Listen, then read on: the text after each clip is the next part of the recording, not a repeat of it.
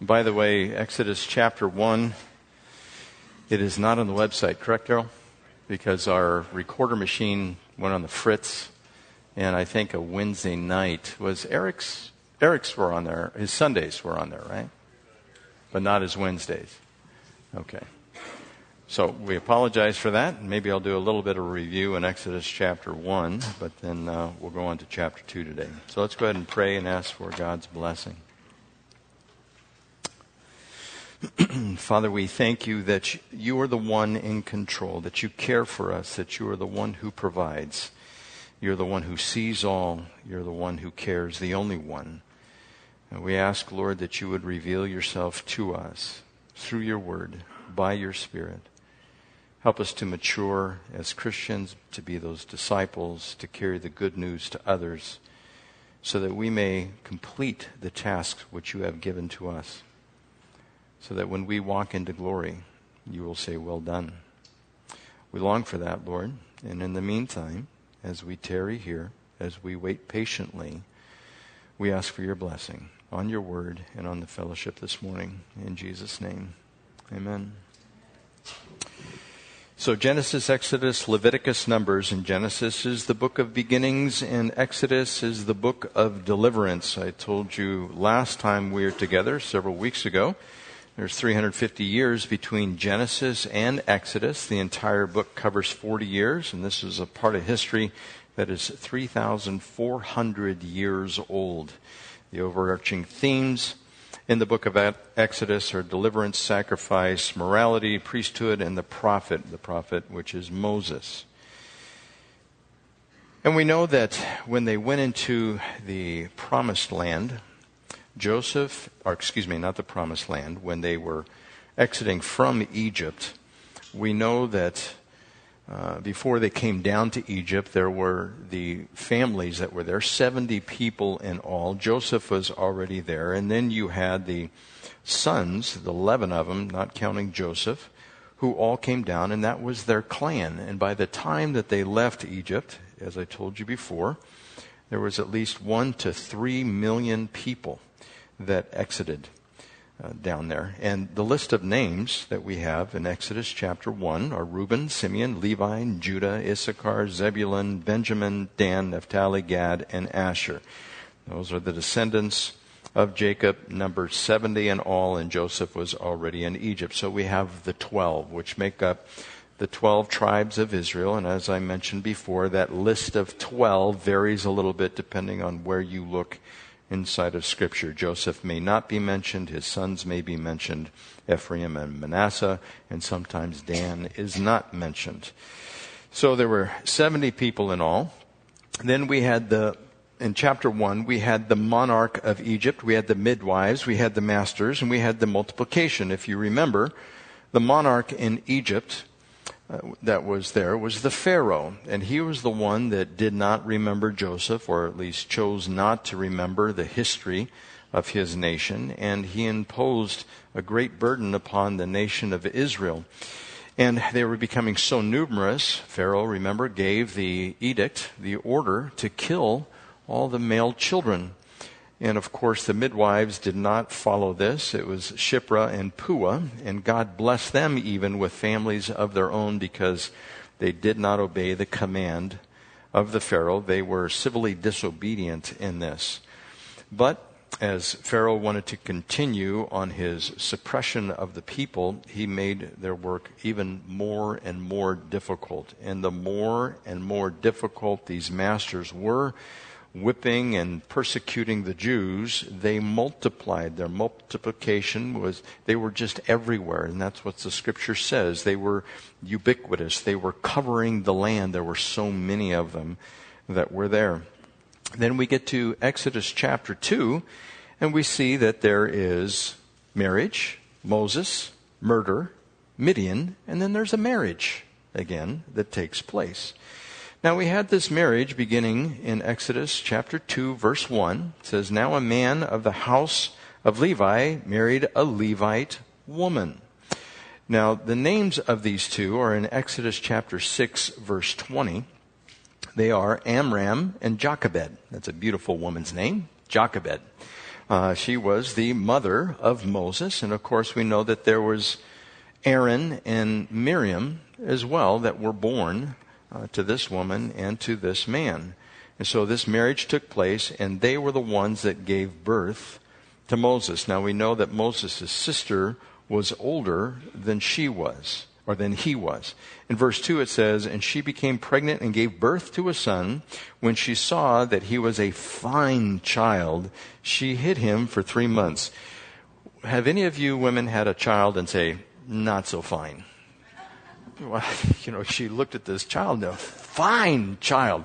Now, I don't know what the distinguishing characteristics of Moses were when he was born, but it was so worth noting in the Old Testament that this was repeated, I believe, by Paul in the New Testament in Hebrews chapter 11, verse 23.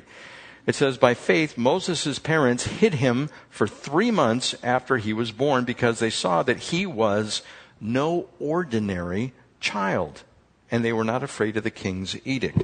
And so about this no ordinary child, I don't know what special, again, characteristics he possessed. I don't know if he was talking right out of the womb saying, "Hi, Mom." I don't know if it was his countenance that was there, the shape of his body, his strength. We don't know what it was. And when we get to it, you'll recognize that Moses, he really didn't grow old. He may have gotten wrinkly a little bit, but his eyes never dimmed. I don't know about you, but as soon as I hit 40, my eyes started to dim. And they're getting dimmer and dimmer, and I'm squinting more and more. Do you have a problem reading your phone when you get your phone out and you start squinting like that, especially if you had stigmatism? Moses had no problems whatsoever. It's just like he didn't die of a disease. The Lord just caused him to die because he was disobedient. He didn't go into the promised land, but he was no ordinary child, which meant he was no ordinary individual. Now going on, verse 3, "But when she could hide him no longer, she got a papyrus basket for him and coated it with tar and pitch. Then she placed the child in it and put it among the reeds along the bank of the Nile. His sister stood at a distance to see what would happen to him." Now, I know at this point, Jochebed was thinking, okay, I got to try to save this child somehow, some way. And so she made this boat, and she instructed her daughter to watch the boat as it went, the little boat, the papyrus boat, as it went down. And I don't know if she was directing it or what the case was, but obviously Moses was picked up in verse 5. "Then Pharaoh's daughter went down to the Nile to bathe, and her attendants were walking along the riverbank. She saw the basket among the reeds and sent her slave girl to get it. She opened it and saw the baby. He was crying, and she felt sorry for him. 'This is one of the Hebrew babies,' she said. Then his sister asked Pharaoh's daughter, 'Shall I go and get one of the Hebrew women to nurse the baby for you?' 'Yes, go,' she answered. And the girl went and got the baby's mother. Pharaoh's daughter said to her, 'Take this baby and nurse him for me, and I will pay you.' So the woman took the baby and nursed him. When the child grew older, she took him to Pharaoh's daughter, and he became her son. She named him Moses, saying, 'I drew him out of water.'" So several things going on here. I'm sure Jochebed instructed the daughter, watch it where it goes, and it ended up with Pharaoh's daughter getting the basket, and then her Jochebed's daughter said, "Should I go get somebody to nurse the child for you?" Well, that's his sister. His sister gets the mom. The mom gets to have the baby restored, and she gets paid for taking care of her own child. Isn't that great? How many of you husbands pay your wives to take care of your children? Well, all of you do, because you give them food, you give them clothing, shelter, all of those things. But it was kind of nice that somebody else on the outside was paying her to take care of her child. Now, I don't know how long Moses would have his mother attend to him as far as weaning him. I don't know what the practices were back then. It could have been a year. It could have been a couple of years that she would have kept care of Moses before she turned him over to Pharaoh's daughter. And so it was just like a blessing. He was no ordinary child. She wanted to protect him because that God blessed her with the ability to take care of him when he was young. And then, of course, he fell into Pharaoh's household. Now, one thing that is interesting about this, Moses is the savior of the Jews, right? who's the savior of Moses? There are at least 5 different women that saved Moses. There was Shiphrah and Puah, because they did not get rid of the babies, the male babies. They defied the order of Pharaoh. There was Moses' mother, Jochebed. She was the one that took care to make this basket for him, and by some happenstance, maybe the Lord would save her son. And so she planned this, and then it was Pharaoh's own daughter who was in charge of Moses after he was weaned, and Moses' own sister. So it took 5 women to take care of this one guy that ended up being the savior of the Israelites that were there, the Jewish population. And so if we ever want to point to somebody and say, see, they are the one, they are great, you got to forget of all the support that came before that to get the individual where they needed to be. And that's how God works. Even though he'll call an individual, and I believe that's how God does it. God doesn't call an organization. He calls one person at a time. And you might think, well, I never got called to anything. Au contraire. You have been called to reach the people who are around you. And all the instruction, all the learning that you have received, all the gifts and talents that you have acquired, you're supposed to use those for anything that lies in the future. For those of us who are older, who have acquired skills and knowledge, at the drop of a hat, we're to be ready in season and out of season to exercise those gifts and talents that we have for the sake of those who are around us. If we choose not to do so, I believe we are being disobedient. When it comes to the gifts and talents that we possess, we're supposed to use those, and there are always going to be people around us who enable us, who teach us, who instruct us, who take the time with us. And of course, this is the case, as I just stated, that these 5 women were involved in the events surrounding the birth of Moses. Now, this is again recorded in Acts chapter 7, verse 20. For 3 months he was cared for in his father's house. When he was placed outside, Pharaoh's daughter took him and brought him up as soon as her own son. Moses was educated in all the wisdom of the Egyptians and was powerful in speech and action. Now, one thing that caught my eye on this, what was he powerful in?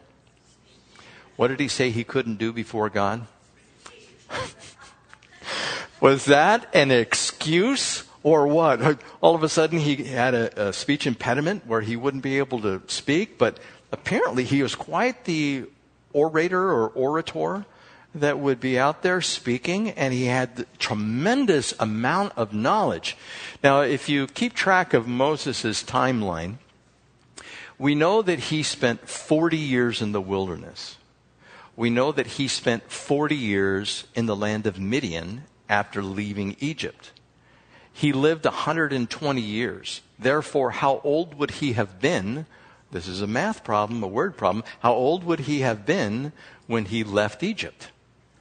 He would have been 40 years old. So he lived in the land of Egypt for 40 years. He committed murder, went to Midian for 40 years, got the people out of Egypt, and wandered in the wilderness for 40 years. Now, if God came to you and said, you're going to wander for 40 years. You're going to live in the desert for 40 years. But the first 40 years, they're going to be great, right? If you remember the problems that, and we'll see these, that he endured, how did he feel about the people? Bunch of stiff-necked people, right? And he was adjudicating their problems from sunup to sundown. And there was Jethro, his father-in-law, that told him, hey, you need to stop this. But then he was willing to sacrifice himself for the sake of the people. In other words, he had a change of heart. Now, somebody who had so much knowledge and was able to speak well and probably was a man's man raised in the household of Pharaoh, it says in the book of Numbers, I think it's chapter 12, it says that he was the most humble man on the face of the earth. To go from all this power and education to humility, what did God have to do? Take him out of his circumstances and humble him. He was a powerful man, ended up becoming a shepherd. I don't know if he ever grumbled at that at some point in time, where he was stupid sheep, just counting those sheep and checking for ticks and walking in the desert and going getting water and slaughtering a sheep and getting all messy. He could have done that.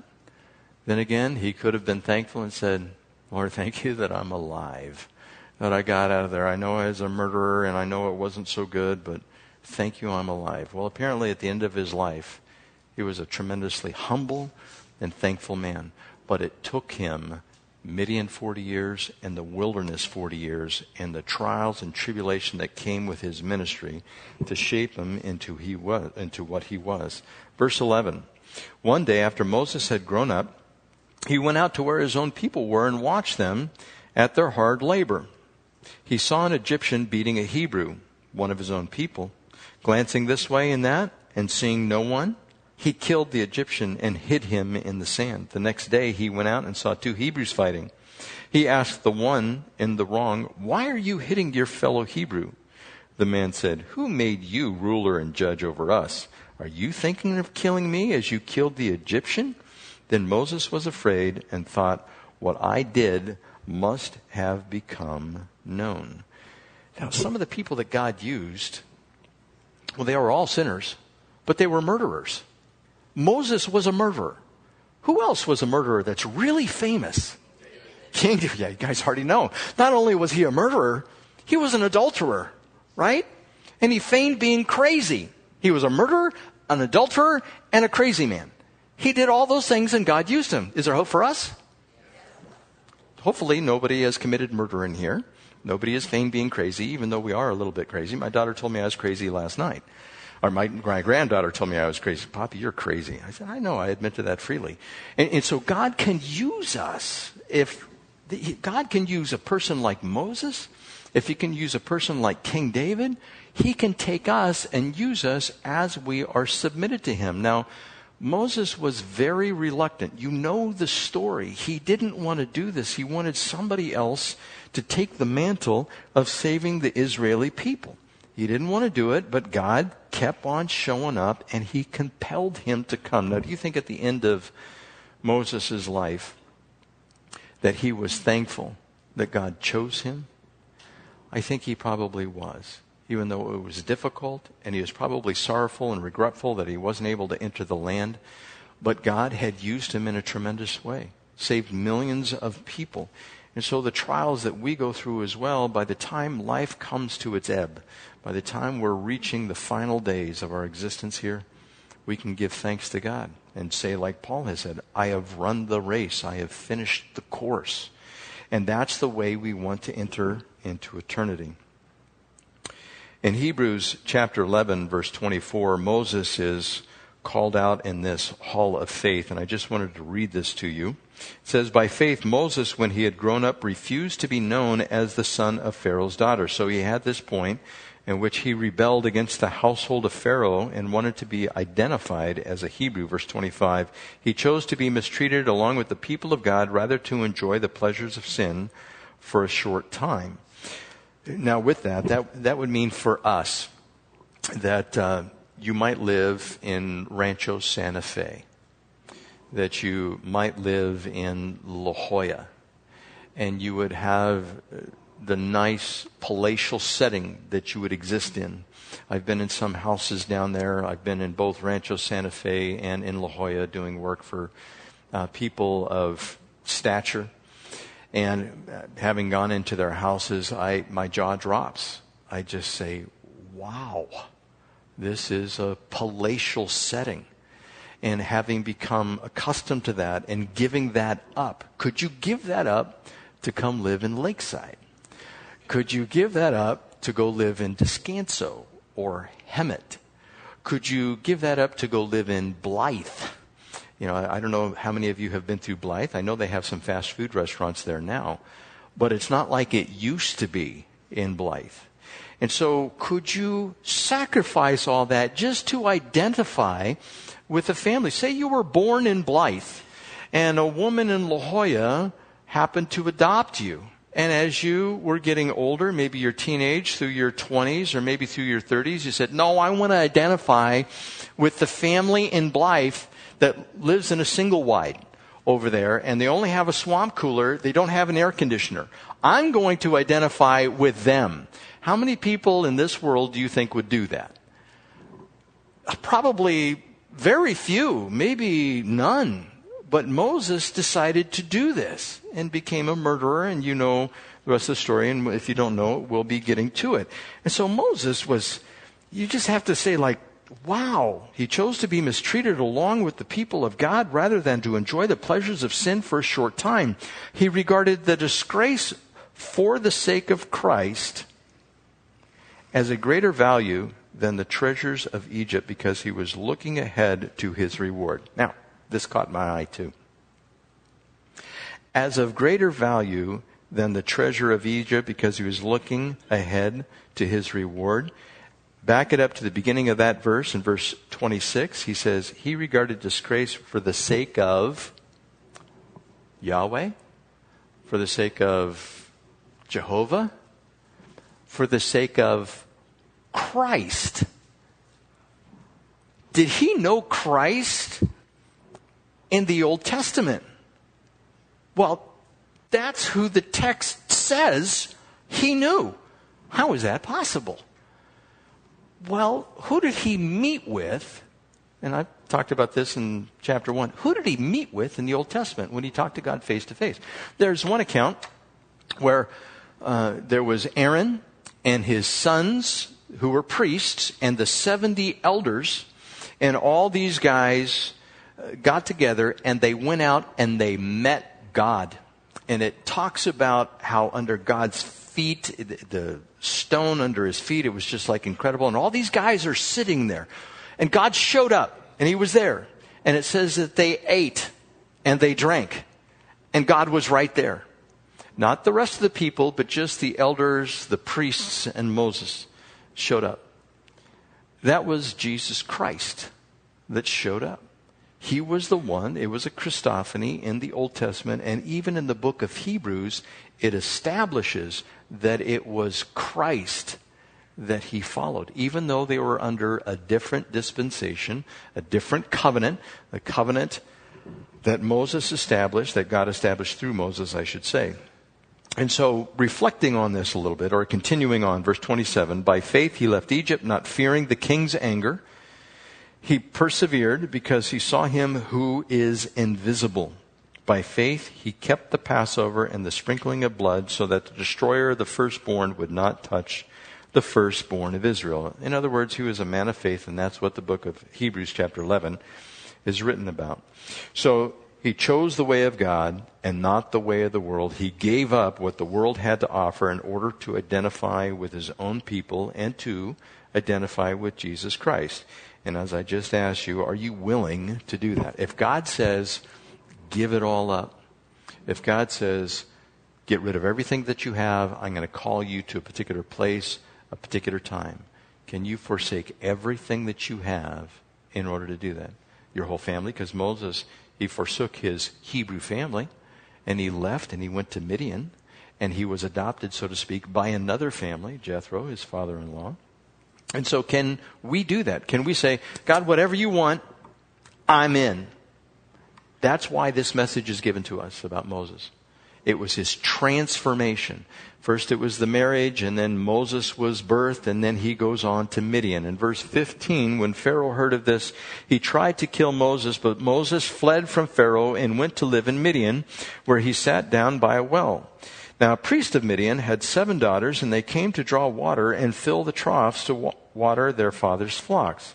Some shepherds came along and drove them away, but Moses got up and came to their rescue and watered their flocks.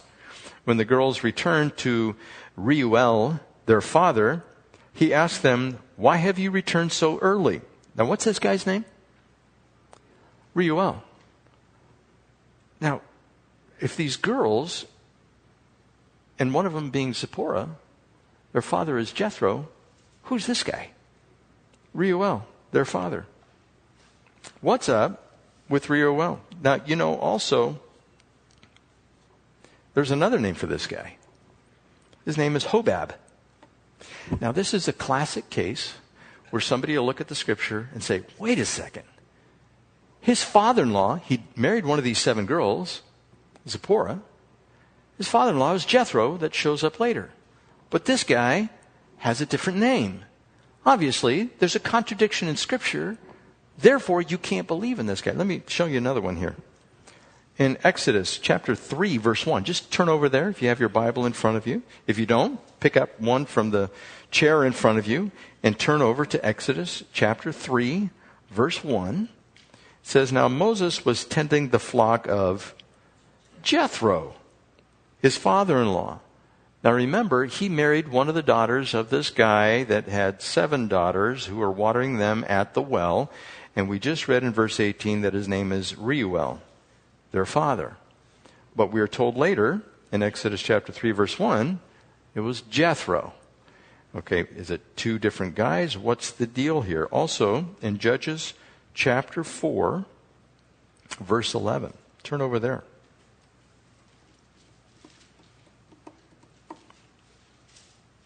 In Judges chapter 4, verse 11, now I'm going to read this in the King James.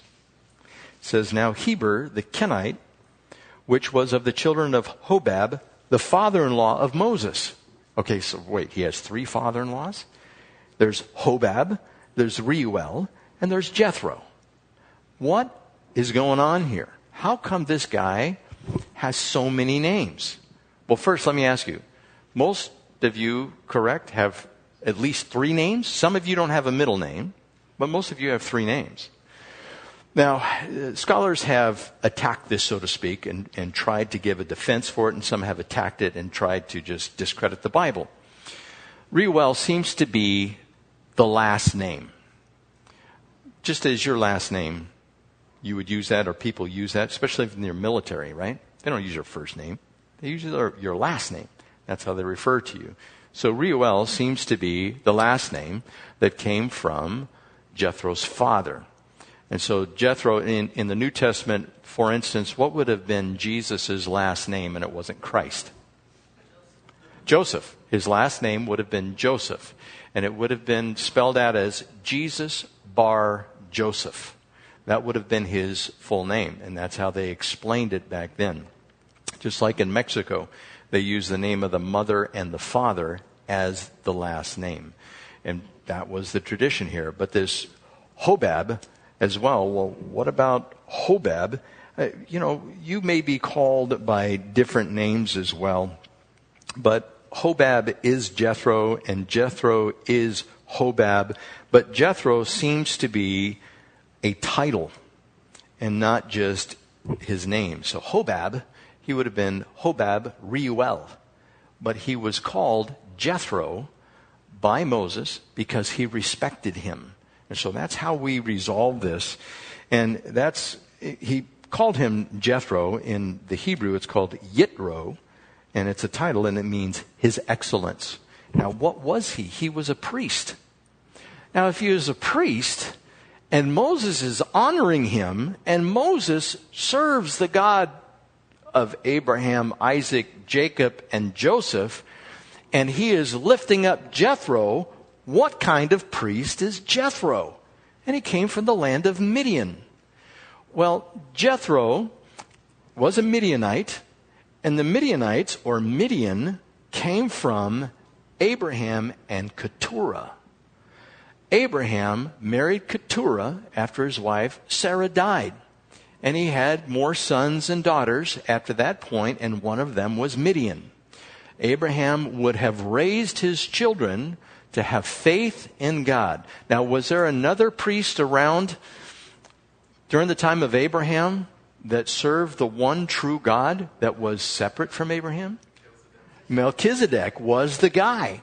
And he was called the Prince of Peace. The King of Salem is who he was. And many people believe that was actually Jesus Christ. And he ruled in Jerusalem. That's who he was.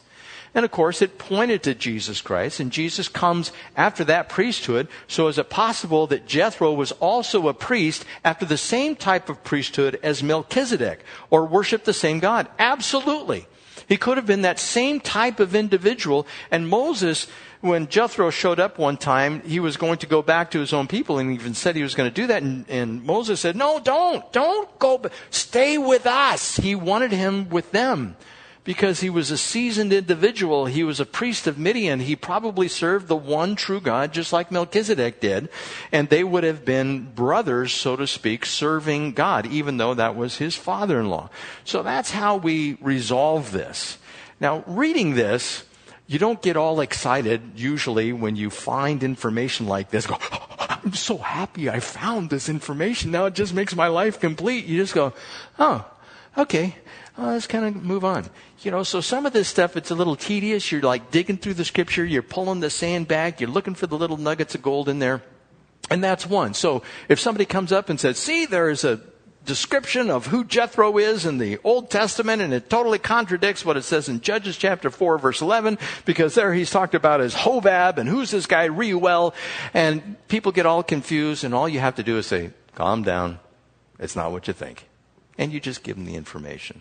And that will be just another little sharpening of your blade that you stick into your sheath. And as you need to, you just pull it out, and you say, let me take care of this, and you just cut off that objection, and you throw it to the side, and you kind of move on from there. So I'm glad we tackled that. Now also, the honoring by Moses of Jethro, I looked up in a Jewish encyclopedia, and there is some interesting information there. It says one time, and this is by tradition that is handed down over hundreds, even thousands of years, that these rabbis have put down. And the rabbis had this oral tradition. They would pass down these stories, and of course they didn't make it into scripture, but sometimes historically these things can be correct. We don't know for sure, but it stands to reason that it is. And there's an example of Aaron, his sons Nadab and Abihu, and the 70 elders of Israel going out and meeting with God. Well, these same people, it was Moses, Aaron, Nadab, and Abihu. It says, according to this encyclopedia, that they went out to meet Jethro. And it is said that the Shekinah glory of God, which was over the tabernacle, also went out to meet Jethro. Now, if you're familiar with the story, when the tabernacle was built in the Old Testament, the Shekinah glory of God would hover over the Holy of Holies. If you remember, there would be the outer courts, and there would be this linen fence that went around, and there was one gate to get in. And of course, we know if we look at the tabernacle, Jesus is the gate to the sheepfold. That's the only way, only one way in. And so you go into the temple, and you had, I think it was 45 feet long, and you had, I forget how many feet in the court, the holy place, not the most holy place. As you walked in there, you had the table of showbread, you had the candlestick that was there, you had the altar of incense when you walked in there, and behind this curtain, you had the Holy of Holies. And a priest could only go in there once a year, and if you went in there more than once a year, off with your head, so to speak, God killed you. By the way, Nadab and Abihu, they were killed by God, because they offered up incense when they weren't supposed to, and God smote them dead.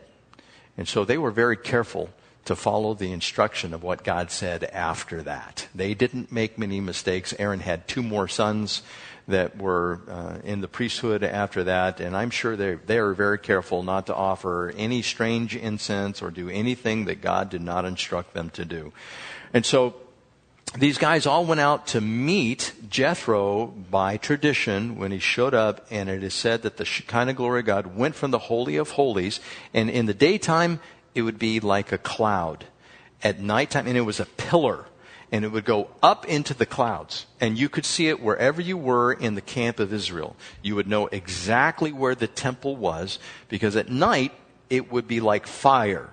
Now, fire could have been fire, or it could have been this phosphorescence that is there. Just by way of example, Buzz and I, when we go out diving, sometimes at night, you're in the water, and there's no moonlight, there's nothing. You can't see your hand in front of your face if you turn off your flashlight.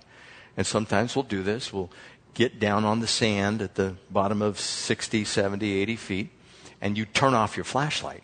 And you go, this is really cool. And then you take your hands and you go like this with your hands. and this phosphorescence just goes everywhere. It looks like pixie dust. And it's pretty cool to see that. Well, this cloud could have phosphoresced.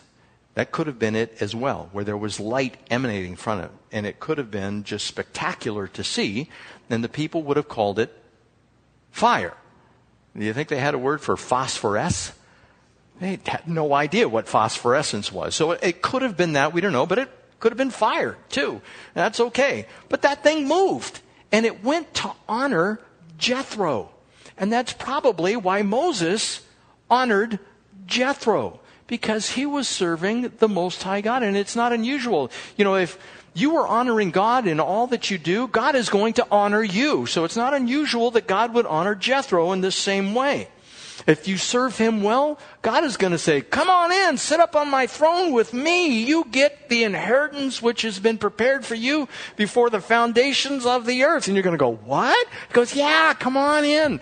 It's going to be a fantastic thing. And this is an example of that, how God is honoring him. Now, it also says in this encyclopedia, and it gives some words in Hebrew, and it's generally translated when it speaks of Jethro, that he rejoiced, and these words that are given, as the Talmudists have recorded it, it says he circumcised himself. I don't know about you. That is one tough guy, if he can do that. And that was in the encyclopedia of Hebrew knowledge, of the Jewish knowledge. And then also, there's another way of talking about him, and it says he became a Jew, is what it says about him. And so this guy was big in the life of Moses. He was a priest, more than likely of the Most High God. He was honored by God himself, and Moses and all the priests. I mean, this guy was lifted up, and God honored him. And so if we follow what Jethro did, at least the simple wisdom he possessed, and also Moses and all that he did, if we do what they do, God is going to honor those individuals, and he will honor you as well as you honor him. That is God's MO. That's what he does. Now going on in verse 18. When the girls returned, of course, these are the daughters that were rescued by Moses, to Reuel, their father, he asked them, why have you returned so early today? They answered, an Egyptian rescued us from the shepherds. He even drew water for us and watered the flock. Now, here's a single guy, shows up with 7 women. Now, I don't know about you. Now, he was 40 years old at this point, right? But he was still kind of young. Remember, his eyes never dimmed, so he was a man's man, I assume, coming out of Egypt. And they recognized him as an Egyptian. If you see 7 women in distress and you know how to fight, do you think Moses knew how to fight? I'll bet he did. I bet he had a sword in his hand and he could take out, he was probably like Spider-Man or Batman or something, just taking out people left and right if he needed to. He had that strength that was in him. Also, remember Caleb? Caleb was an old man. I think he was about 90 years old or something? And he is still as strong as a 20-year-old. And he was one of the 2 people that went into the promised land, and the Lord preserved his strength. And Moses was like that too. And so he shows up, he has 7 damsels in distress. And of course he rescues them. And these girls are thrilled. Now, he ends up marrying Zipporah. And Zipporah, and I want you to get in mind what she probably looked like. You know, don't get a Disney film in your mind or anything like that, who some of these people who could be, or who they would be. But the name Zipporah means little bird. Now, what do you imagine she looked like if her name was Little Bird? She's probably just this little petite thing, you know, just as cute as a bug that could be. And that ended up being Moses' wife. Now, let's go on with this. Verse 20, and where is he? He asked his daughters. Why did you leave him? Invite him to have something to eat. And of course, here's a guy with 7 daughters. There's a man in the camp. Get him in here, is what he says. So Moses agreed to stay with the man who gave his daughter Zipporah to Moses in marriage. Zipporah, again, means little bird, gave birth to a son, and Moses named him Gershom, saying, I have become an alien in a foreign land. And sometimes if you interpret Gershom, depending on who you read, it means alien is what it means, a foreigner. Verse 23, during that long period, the king of Egypt died, and the Israelites groaned in their slavery and cried out, and their cry for help because of their slavery went up to God. God heard their groaning, and he remembered his covenant with Abraham, with Isaac, with Jacob, with Joseph. So God looked on the Israelites and was concerned about them. Now this is the hinge event, so to speak, as others have said. This is where we find out about Moses. The chapter begins in a marriage. It ends in a marriage. It begins with the parents of Moses getting married, having Moses, and then it ends with Moses getting married and having his son Gershom. And so we see that that has this bookends. And then there's a little P.S. at the end. God remembered his people. So all these things God did to Moses was to prepare him for what was coming in the future. Now, of course, Moses wasn't told what was going to come out of all of his travels and all of his trials and tribulations, but God was working behind the scenes. Now, God always raises up an individual to do his bidding. God set the circumstances in his life to get him exactly to the place he desired him to be so he could use him to perform his will. But he still had to set things in order. How long was God working to get Moses to where he needed to be at the point where he married Zipporah? 40 years. Now, right after 40 years, that's when he married Zipporah, and then another 40 years. And we want it right now. Can you remember that? I remember going to school. I remember 6th grade sitting there going, I remember this. I told myself, I'll be so glad when this is over. In Mrs. Stewart's class, looking at the clouds and the blue, I'll be so glad to be out of school. And then I got out of school. And I was always looking for, how long does it, I'm so glad when I get done with schooling. I'll be so glad when I get married. I'll be so glad when I have some children. God's setting everything up. And then he ordered my life. He's done the same thing to you. He has set the people that you need at the particular time in your life to help you. It is God's sovereign plan, and it has shaped you. And there has been tremendous joy and tremendous heartache. And not only have you received both of those things, but you have given those to others so that you might reflect on what's going on so God can use you. The worst thing you could possibly do is remain static and obstinate like the nation of Israel and say, I don't know what God has in store for me, but I'm not into it. I'm just going to do my thing. Moses may have thought he was going to do that, but God had a different plan in mind. Now, this again is why Moses is our example. How long did it take to do what he needed to do? Well, by the time he went and got the nation of Israel, it was 80 years. At 80 years old, if somebody comes up to you and said, God has a new plan for you. You're going to do something brand new that you have never done before. Can you see why Moses said, can't you send somebody else? I'm 80 years old, you know? And God goes, no, you're going to go. Oh, come on. I can't speak just right. No, you're going to go. And what if God said to you, and maybe you're 50 or 60 or maybe beyond that, and God says, I have a plan for you. And you go, no. I don't want to go there. I'm established. I got my house. I got cars. The grandchildren, they go home. You know, it's all good. But what if God wanted to do something miraculous? Wouldn't it be great? Can you say, yes, I will do it? Yeah, whatever you want from me, Lord. Moses is our example. That's the lesson we're supposed to take from this. If you were questioning that, if you're saying, no, I'm so tired. You think Moses was tired? Probably every day after those sheep. God has a plan for you. He's working in you. He's working in the people around you to shape you to who he wants you to be. And there's a tremendous plan until he takes you. So just be open for it. And you just say the prayer, God, whatever you want. Let's pray. Father, this is our prayer. If anyone is reluctant, I pray that you would move in their heart, that you would change it, you would modify it into what your will is. And we know that if we ask anything according to your name, you give it to us. And so, Lord, collectively, we would come to you and say, whatever you want, God, whatever you need to put us through, we are willing, no matter how hard it gets, no matter the consequences. We're expecting joy to come out of this.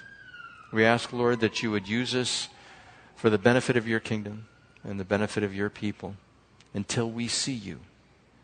And as I said at the beginning, may you say, well done, good and faithful servant. We thank you, Lord, for your word and for Moses. In Jesus' name, amen.